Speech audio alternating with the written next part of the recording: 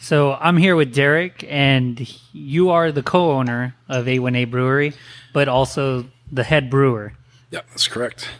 Yeah, myself and Brian started the business 2015, and kind of started up on the home brewing side. And once we got going, it was kind of starting up.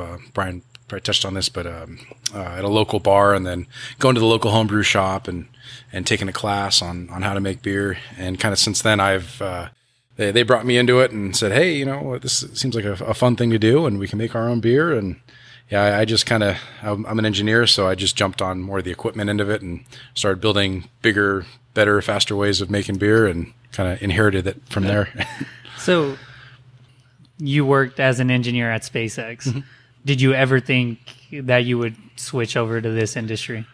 It had kind of been in the back of my my mind my whole time there.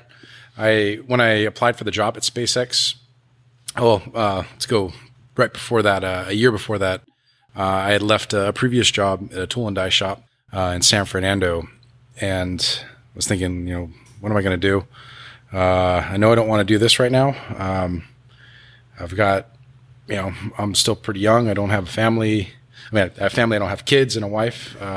So I don't have a mortgage. So at that point, I was still had time on my hands and wasn't being pulled in other directions. So figured if this is no better time than now to kind of jump into the craft beer scene, as we were kind of getting into that as I transitioned out of my last job. We got into home brewing, and that I took a year off of work. I did some side jobs here and there to bring in a little bit of money, but we were always brewing, and I basically studied on my own in that year to kind of learn how to home brew. And then after that year, I needed to get a real job, and I applied for SpaceX and somehow got a job there. And I worked there for 4 years, but during my whole time there, this was kind of brewing, so to speak, on the back burner on weekends and nights after work. So we were always kind of pushing to build it to something, and it kind of became more of a reality about a year and a half into SpaceX. Wow. So you started brewing in 2012. This is, mm-hmm. I mentioned it earlier, the industry kind of was like leveled off. Like it wasn't really growing. It was mm-hmm. just steadily there. How did you take this on? Was it like just reading books, internet, or like? Even then, there were still a ton of resources out there. YouTube was my best friend to kind of get started, and just watching other people brew their own. And the homebrew community is so enthusiastic about teaching others, and the community of having people enjoy and join in on your hobby. So there was tons of resources there. And then from there, just started getting into some of the malt and yeast books and water books that were available, and trying to educate myself a little further there on my own. Your first home batch, do you recall what type of beer it was? Yeah, we brewed a blonde ale. That was kind of the beginning of Valley Girl. Valley Girl was sort of a throwback to our first homebrew batch. It was a Kolsch blonde ale, and it was very, very, very light. But it wasn't bad. Oh, okay. It was extremely light. Actually, on in 2015, when we opened the brew house, we inaugurated those tanks with we had a couple bottles after that first batch. Oh, wow. So we poured a little bit in the tanks and tasted it. It was surprisingly still drinkable, but it was funny. Were you big into beer when you started this, or was it just kind of like a hobby to you? I always liked to drink beer. Yeah. I was not really that big into craft beer when we got into it and started brewing. I think I can speak for my partner Brian and his brother-in-law Mario were probably more into craft beer than I was. I mean, I liked Sierra Nevada and whatever was on tap that was kind of considered the generic craft beer at the time. It was something I liked, and I didn't know too much about it. And then like getting into the brewing side of it, when we started home brewing and found a local craft beer bar that had an awesome bartender that was explaining everything to us and started really teaching us. That was when you really started kind of falling in love with it.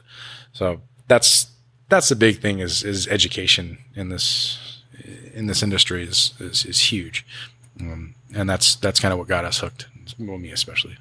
Do you find yourself still a beer drinker, or Absolutely. did it kind of Yeah. even more so? I probably drink a little less now that we're brewing. Now, maybe I take that back. Right before the tasting room opened, I drank less. Now I drink a lot more. So it's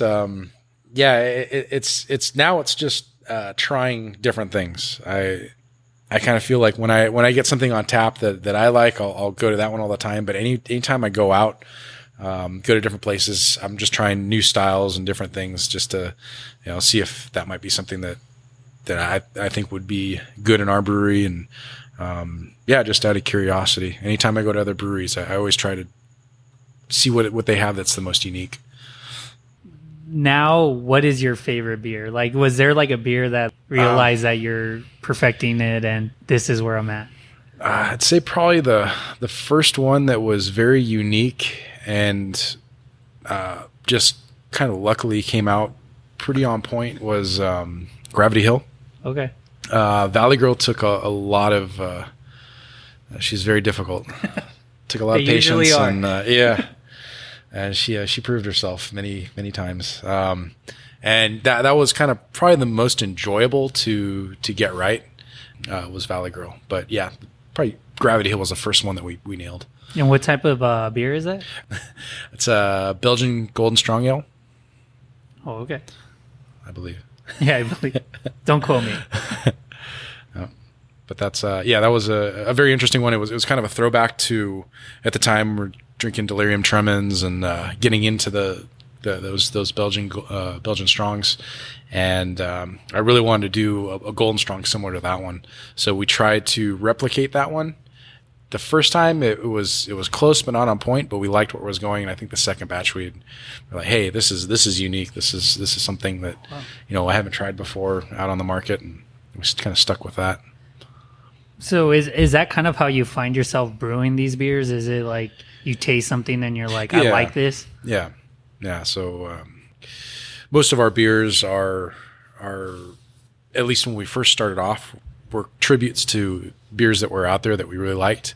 And we said, that's how most brewers start. I want to be able to replicate this, or try to make a Fat Tire or a Shock Top or whatever. Not that you'd specifically. When we were starting out, or Shock Top wasn't around, but I think Blue Moon was one we tried to kind of replicate, and it was beers we were just getting into the craft beer scene, and the kind of the baby step craft beers, wanted to see if we could make something similar to that and what that would take.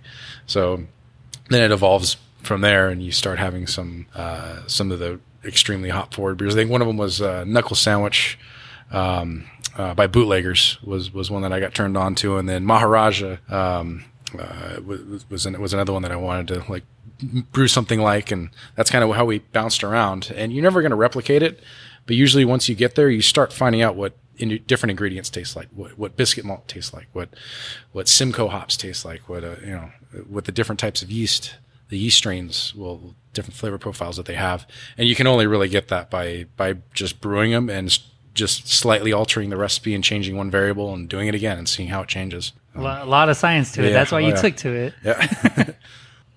You kind of you touched on it, that it was always in the back of your mind, but did you ever think that A1A Brewery would get to this point? Like, you got a brewery and a tasting room now. Not to sound cocky, but to a certain extent, yes. That's the only way that I think we could feasibly make this work. When you look at starting out as a production brewery, only just doing wholesale, it's impossible to unless you're not taking any money and you have a bunch of money saved up and you can live off of that and you have some other business in the background, okay, you can make that work. But to start off on our size, it's not a sustainable business. You need to utilize that platform to just get your name out. And then from there, then you can bring it into your tasting room. A lot of people start off with tasting rooms. And that's kind of what our license is designed for, is to start out with a tasting room that really finances the business and helps it stay afloat and pay everybody as they grow. So I mean, for me, I just saw the Valley as such a drought for craft beer. LA was catching on, but San Fernando Valley was, not only not until the last like maybe 5 or 6 years, a lot of these bars never carried craft beer. So, it was a really cool change to see that starting to happen. And there's I don't know, close to 2 million people in the Valley right now, and no breweries. I mean, we need to take care of the Valley. So that's kind of where I saw us being able to step in and not only educate, but grow our company here in San Fernando Valley. First off, I don't think that was cocky at all. I think it's realistic. Mm-hmm. And second of all, as a beer enthusiast, I thank you so much for thinking about me when you decided to start brewing.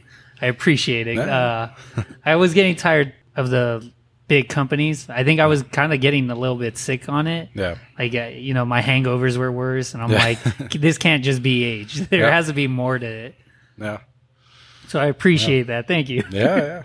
I mean, that's something when you grow the craft beer culture, it's you open everyone's eyes to new things. Definitely. So and not only as a brewer, the more we can crosstalk with other brewers and the more brewers we have around us, the more experience we have together. And it's a pretty tight knit community. So we all talk, and when there's a new trend catching on, hey, we'll try it out. We'll try this beer, try that, try a brewed IPA, try hazy, try getting into sours. And there's a wealth of knowledge that just is not there if other breweries don't start popping up. So that community helps everybody and ultimately will bring much better beer to the area. I think people are afraid of opening up because it's like, it starts competition, but everybody's different. And like you said, you'll never be able to mimic completely something. No. So your twist on something might be what an individual is looking for. Like, I love this beer, but it was a little too bitter for me. And you might be able to replicate that without that bitterness. And, Yeah. Take for example, our Jefe del Trigo. That one is, so we use a Kolsch yeast. It's a citrus wheat ale, but it's not really a Hefeweizen. Okay. So we don't use a Hefeweizen yeast strain, which will give off banana-y type phenolics and stuff that, what turns a lot of people off when they think Hef's. Like, I don't like Hef's. It's not necessarily that you don't like wheat beers. It may just be that Hefeweizen yeast strain. So we brewed up a wheat beer, or I don't like wheat beers, but so we brewed up a wheat beer and we used our Kolsch yeast strain on that one, which fermented at colder temperatures tends to have natural citrus notes to it.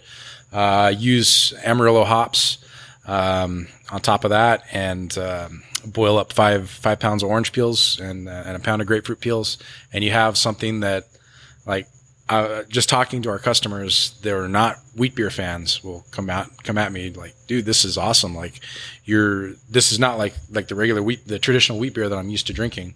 So, things like that. I mean, it's not that it hasn't been done before, but a lot of times if you educate and explain what might be behind it, which will turn people off, you can help them better understand what they're drinking.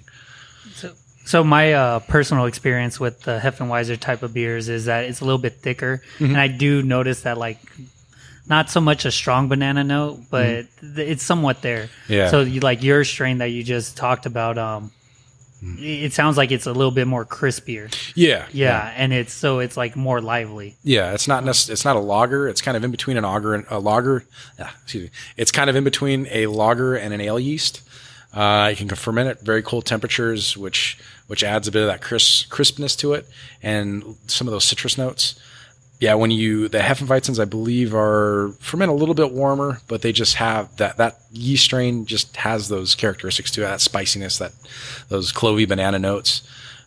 So that's kind of why we wanted to try this one first before. And there's a lot of big beers out there that do use the Belgian white yeast strain, which is very similar to the traditional Hef. So yeah, we wanted to try something a little bit different, and just kind of capture more of that citrus end of it from the yeast and the hops. That was another thing. We didn't use orange peels, we didn't use the bitter orange peels, the pith of the orange. We just used the sweet orange peels. So you just get the orange oil, the orange aromas, and not the bitterness from that. I've tried some that use all of the orange peel, and it's a little bit too intense. So yeah, we just, messing around, trying different things. If it didn't come out the way we liked it, we'll try something a little different next time. The beauty of having a tasting room. So. True that. But so then are you like, you're like almost like a chef in a sense as well, that you're like making sure that the ingredients are like up to your par, like what you're aiming for and what you're shooting for? Yeah, there's a lot of rules of thumb out there on, when you get into using fruits, there are a lot of rules of thumb out there, but nothing's necessarily set in stone. So yeah, you do get to play around with it a little bit and have your own twist on it. So yeah, to a certain extent, that's what makes you the head brewer. You get to experiment with this instead of just following the rules and the guidelines. Yeah. All right. So we kind of jumped a little bit into this, but getting to know you as a person, I myself was. And still to this day, I'm very lost in this world. But when you were a little kid, what did you want to grow up to be? I think I wanted to be an engineer, but like on a train. On a train? That's the earliest memory I can think of. I always liked trains, cars, trucks, and kind of mechanical stuff. So you always had that itch for the like... yeah. Oh, okay. Building stuff and making things. Yeah. And that's, right before I left the job before SpaceX, I put together a machine shop in my garage. So we use that to kind of support a lot of the brewing equipment. And we built our bottle filler and capper out of the garage. And, we try to, it's kind of a fun sort of hobby thing to me as well, but it's something we can, a lot of times you're going to be paying someone a lot of money to build some custom equipment for you. In this industry, there are a couple cookie cutter brewery packages, but then from then on out, if you have different techniques to make different beers, a lot of times you'll have to adjust your equipment. And being able to do that without having to pay a welder and a machinist and someone to design it's a pretty huge deal. So at the same time, you're finding a way, like this is still your job, and you need an outlet from your job, and now you found you're like, well, my passion is this, and or also this, and I can support it. Yeah, it's kind of a fun thing to tie in, but they're both sort of tied together. Yeah, I haven't really thought of what I would do. Like, say if I was ever to retire someday, I haven't really thought that far ahead of time of what that. I don't know. I like to mountain bike and stuff, so that's okay. I've been kind of away from that, so focusing so much on the business lately. But we're kind of getting to the point now where we have a good staff in place and might get to do that a little bit, play around in the hills. Very cool. Yeah, we need you to keep sharp, so that way you keep bringing these great beers to us, man. Yeah, and mentioning the team we have, I've got a really awesome assistant brewer, Alex, that we just hired a couple months back, who's been helping us out. Really caught on quick on the equipment and the cleaning end, so I'm training him on brewing as well. So that's also another thing that's been helping our quality improve. Is now that it's not just everything on me. It's we're able to put some better QC checks in. We're starting to put a little lab together, and it's definitely improving the product quality. And we will soon be able to start doing some test batches that'll last like maybe 1 to 2 weeks in the tasting room. And as soon as we get our test batch line going. We can, we'll fill up the rest of our taps really quick. Okay. And, right now we're mainly just focusing on, like I said, the QC stuff on the big equipment, dialing everything in since it is a relatively new brew house and fermenter package.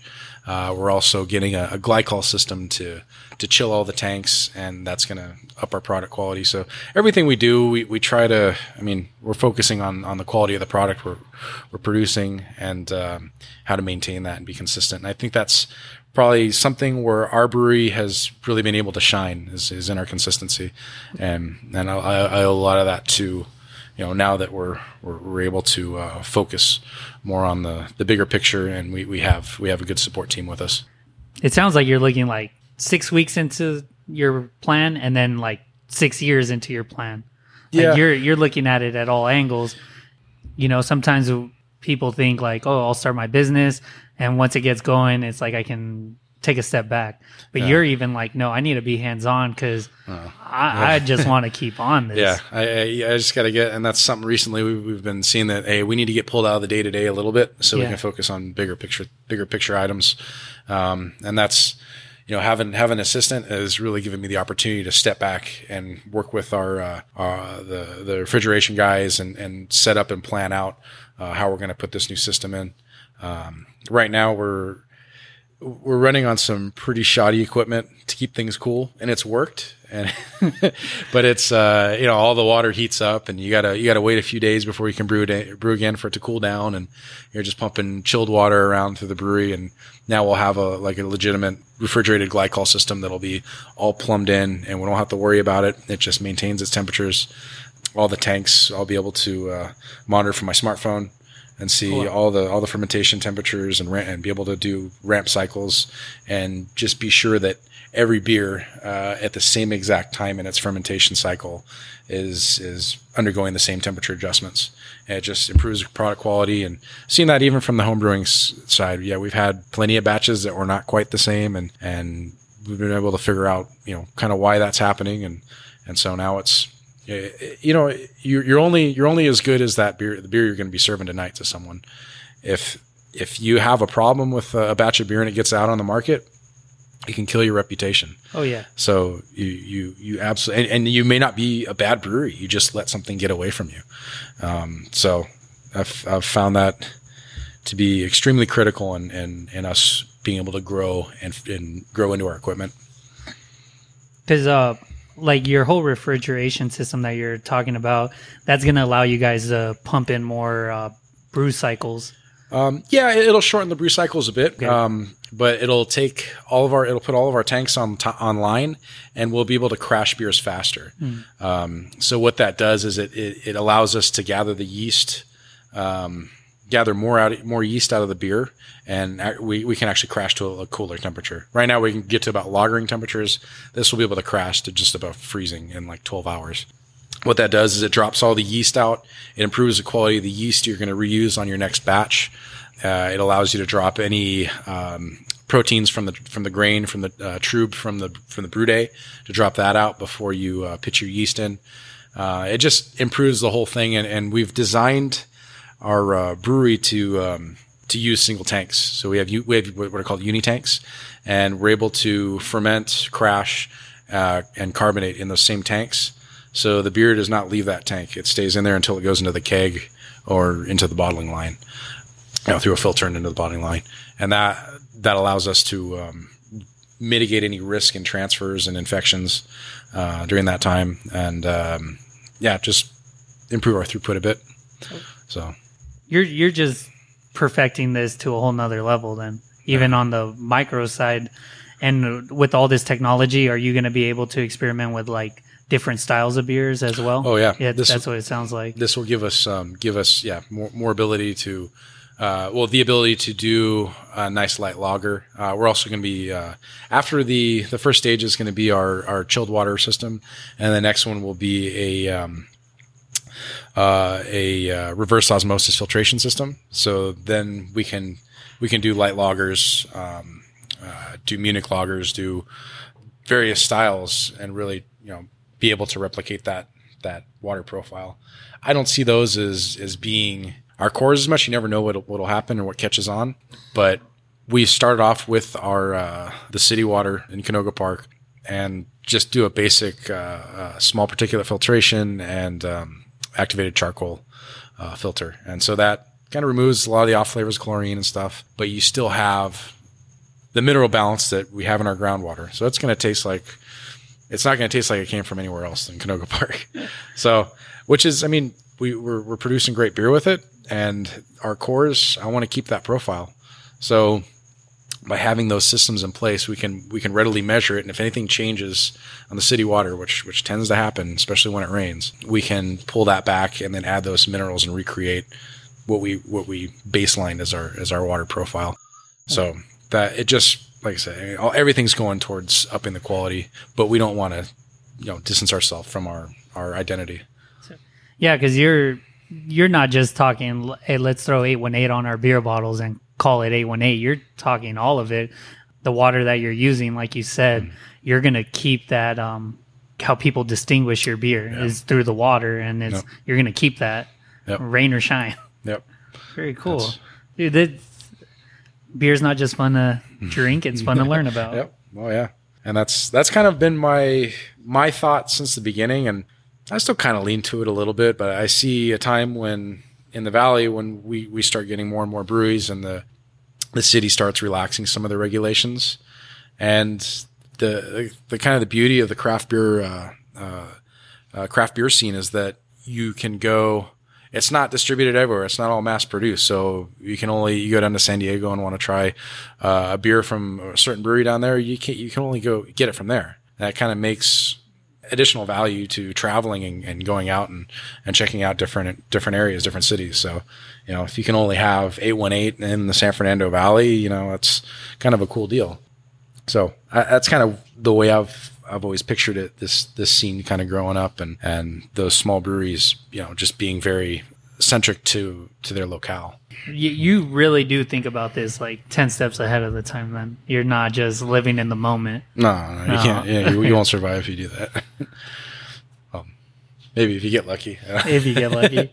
There's a lot of luck involved in everything, but it's, you have to be analytical and your choices and, what you want to do. And there's certain things that make this whole community special and craft beer special. And you need to embrace those and, the reasons why you got into it.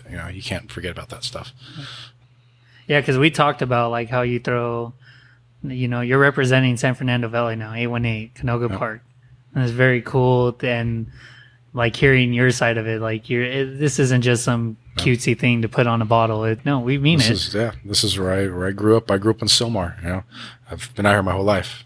So, I asked some of the podcast listeners some questions that they had for brewers, and most of them were kind of the same. But here were the three that were a little different. Okay.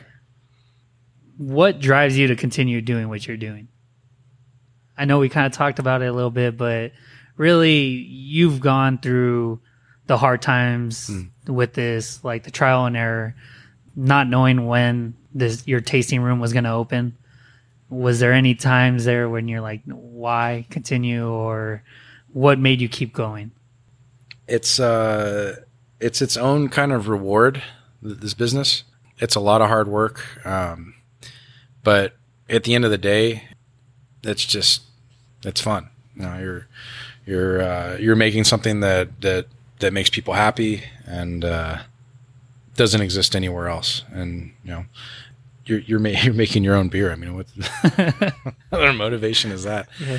I mean, as far as like the hard work side and growing and getting to the next levels, I don't know. It's just it's fun. It's fun for me to build a business and to see things grow. So now it's kind of taking on more of that aspect. But at the end of the day, if you put in a 14-hour day in the brewery and you're just dead tired and, worked your ass off, when you walk through that door and into the tasting room and everyone in here is enjoying it, I mean, that puts a smile on your face and makes it easy to come back the next day and do it again. Cool, man. Okay. This was actually from a fellow brewer. Mm-hmm. What's with all the beards in the industry? I don't have a beard. Next question. My partner's got a beard. I don't know. I think it's a contamination risk. I'm not growing any. I'm not growing any yeast in my beard, and I would hate to subject you to that. So that is if I could grow a beard. So sorry, I was told to ask. You wouldn't want to see my beard. Sorry, my dad's the same way. He can't grow a beard, and here I am with a full-on beard. All right. One of my favorite questions. Do you feel like Jesus turning water into beer? I don't know about that.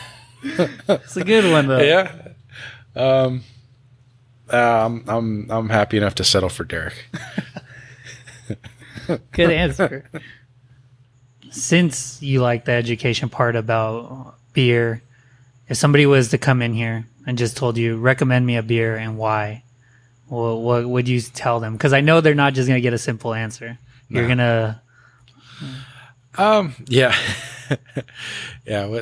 What do you recommend? That's a great question in the tasting room. Yeah, it would totally depend on your style. But if a lot of times I get asked what's your favorite beer of the beers you have on tap, and it's kind of hard to pick a favorite, but I like to go by the most unique and something you probably haven't had before, and that'd be Gravity Hill. And that one we've gotten a little bit of notoriety on, and it's something I haven't had anything really out there quite like it. That one or probably Good Day, but Gravity would be my go-to, I guess. All right. It's not one I drink all the time, but it's one that, it's a little different. You're a man of science. Is there a difference from getting a beer here? Like, I feel personally, if I go to a brewery, it's going to knock me down a little bit. Is it stronger because it's so fresh? Not stronger. No. I think the environment plays a huge role into your perception of what you're drinking. So the more, like anything, when you go to tasting rooms, sometimes you'll try something there and it's like, this is okay. And it's like if you say you go to a wine tasting room and it's like the last one on the trip or whatever. And it was, or maybe the first one on the trip, and you're like, this place is kind of, you don't feel good there, but you feel like you're obligated to buy a bottle of wine or whatever, and you because you're tasting for free, and you pick one and it's like, that was decent, and then as you go on, you're getting sloppier and sloppier, and by the end of the little bus trip, you buy one and buy a case at the last place, and it was just like Disneyland in there, and you're having a great time. And you bring them back, and the next day, or a couple days later, because you have a nasty hangover, you try them. And the first place was awesome, and the last one was just terrible. I mean, I think a little bit of that plays into the same sense. So I think your perception is slightly altered by where you're tasting it at. You need to have a good environment to portray your beers, but they still have to stand up to everything else on tap. And this is, I think with the steps we've taken to build our business. That's why most of our accounts are rotating, are constantly handles that we always have. They just keep reordering because it sells. Yeah. And that's because we're focusing on our quality and keeping it the same every time. Yeah. Strength wise, they should be about the same. There shouldn't be any variation there. Freshness, I would think everything should taste a little bit better in here. For one, you're in the brewery, and that's a pretty cool thing. And for another thing, a lot of times most of our kegs that we have out on tap are pretty, they rotate pretty fast. But for the most part, you're guaranteed whatever is here is only going to be a few weeks old. So any advice you have for individuals out there, that either they're trying to open up a brewery, start home brewing, or just need a kick in the pants in life in general, what would you tell them?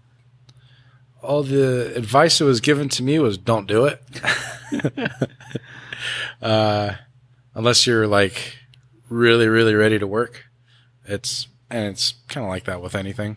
I don't know. I feel like there's a lot of room for more craft breweries, especially here in the San Fernando Valley. You kind of see what the Inland Empire has done, how many breweries have popped up out there in downtown LA. I think we're like over 70 breweries or something like that now. Oh, wow. There's a ton. I only knew about 3, so. Yeah. There's a bunch out there, and there's plenty of room out here. And I've heard some people say, hey, you need to win as many awards as you can and get your name known. And I don't know. I mean, that's all good confidence builders for you. I just brew as much as you can. If you're out there home brewing and you're really liking it, I mean, there's a shortage of brewers around. Go offer your sweat and back up to to one of the local craft breweries. I'm sure they'll take you. There's and that's where you gain experience. When you can only get so far on your own. I'm sort of a self-starter, and I focus and I just kind of put my head down and dig. I think you can make mistakes that way if you don't reach out to the rest of the community and start just be open to everything and start learning. You have to have a good knowledge base to understand what's what's BS and what's seems factual and makes sense. But yeah, the more you can get out there and go to different breweries, offer to help out. There's a lot of them out there that need an extra hand, and offering to train you and kind of teach you for trade for a little bit of labor. That's a very good thing if you want to get into this business. It sounds like like Brian and yourself have been talking about. It seems like the industry is very open to that. Yeah, absolutely. This is not a place where you really need a college degree, or you just need to have interest and maybe a little bit of experience. That's the main thing. Everything here you can learn. It doesn't require special schooling. When you get up to a certain level, it kind of does. If you're going to be a lab tech, for a brewery that's been in place for a while, you're going to probably need to have your bachelor's in science. But for little guys like this, you can learn a lot just coming in the doors and asking what you can do to help out and learn. Pretty much everything on the equipment side, on the brewing equipment, I've learned by talking to other people, trial and error, just doing a little bit of research on my own. I didn't go to school for any of this. All right, I think that about wraps us up. But for everybody, come on by, check it out. 818 Brewery, Canoga Park. Check it out. And stop by on Instagram too. Say hello. Check in with us. Cheers. Both. Thank you. Cheers.